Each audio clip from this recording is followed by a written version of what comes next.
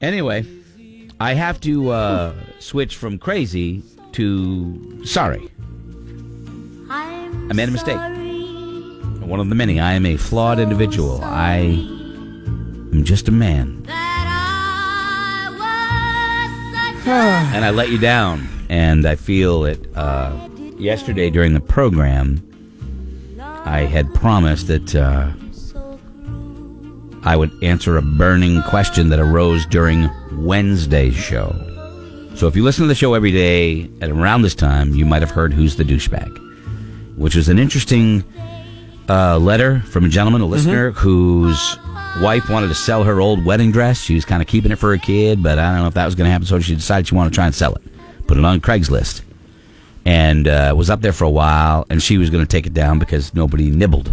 And then she got a nibble. Yeah. But there was a caveat.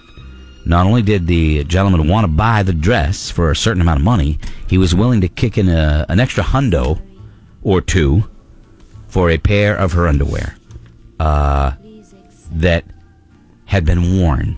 That's a thing. I know it. I know. I know it's weird. You're thinking that. I know they sell them all the time. Will be like, listen, I know you had band practice last night. Can I have them? Give me those shorts. Yeah. They sell them in vending machines. Yes. In certain Asian countries. So anyway, this was a serious thing. And the wife decided she was going to go do it and sell it to the guy. And so she went and met with the guy without telling the husband. Okay?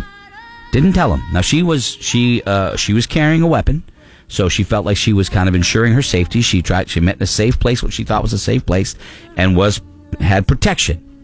But still, my wife comes home and tells me she went and met a guy like that on some sort of deal like that.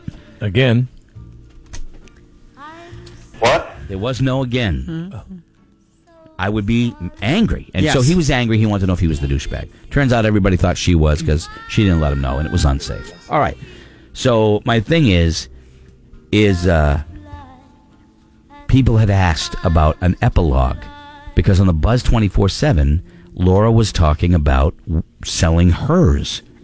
She has an offer.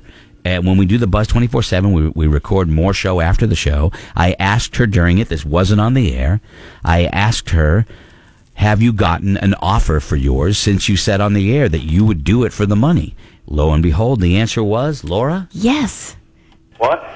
And so then, as we were doing Buzz 24/7, I emailed Jeff right away. Yeah, during the 24/7 segment.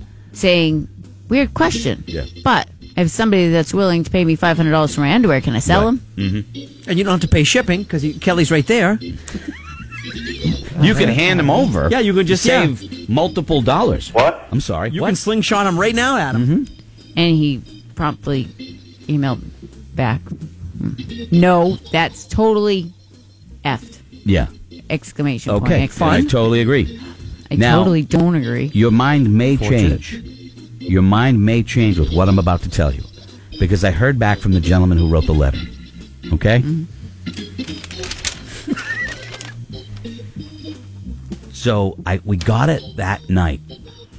Okay, so this situation had happened the night before Wednesday. This happened Tuesday night. So right. Tuesday night he slept on the couch. Right, he slept on the couch. So he says, starts off, first off, thanks for addressing my situation this morning. It's nice to know the way I reacted was justified, and I wasn't being just a little bitch about it. However, I spaced it that my wife's car needed to be dropped off early in the morning to get worked on, so I had to take her to work from there. Needless to say, I sunk in my seat a little as I could feel her staring at me the whole ride while you guys were doing Who's the Douchebag. So the whole ride to work, we're talking about that situation. She's right there in the car. And she said nothing. She said nothing for the entire ride. Upon pickup, we're good now, and she sees where I'm coming from. But I figured I wanted to answer a few of your questions, okay? So I'm providing this epilogue of what happened. Now, Laura says she won't sell her underwear. Her husband does not want to. A couple of things in his letter that we cleared up. She did indeed never wore the panties. She got something at the grocery store to make them seem used. Yes. Yes. Okay. She never wore the panties. She bought something at the store and put them on the panties so that it felt like they were used. She sold the. And he slept great. Sauce? Wait. What are you buying at the store to make it seem? It's something. Look, it's just something. I'm not going to say, but it's something that was unpleasant, just to give them a certain kind of stink. Wisconsin cheddar. Yes. Yeah. Yes. Cheese. Cheese was one of them. Get it. Okay. Anyway, he slept great in the spare bedroom, and the guy wanted to. Upon deleting, she went home and she deleted everything from the computer, all the notes from the guy. And on going to delete them, she found out she had another message from the guy. He was offering her another $200 to bring the total of what he was willing to give them $1,500. I'm beyond myself that this dude is ready to drop $1,500 in total for 2 pairs of panties and a wedding dress. Can't believe this is a thing. It's a thing. So there you go. That's the epilogue. I wanted to give it to you. I promised I was going to do it yesterday, and we got busy, and I slipped. So my apologies.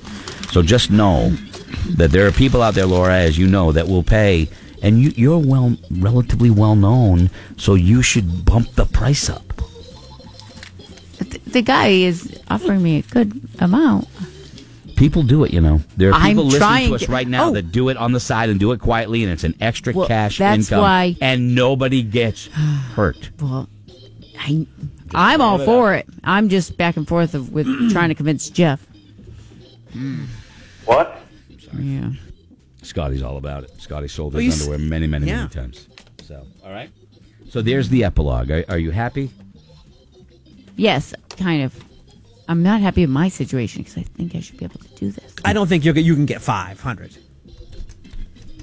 I think I can. Maybe a couple years ago. No, that's what. How old are your kids?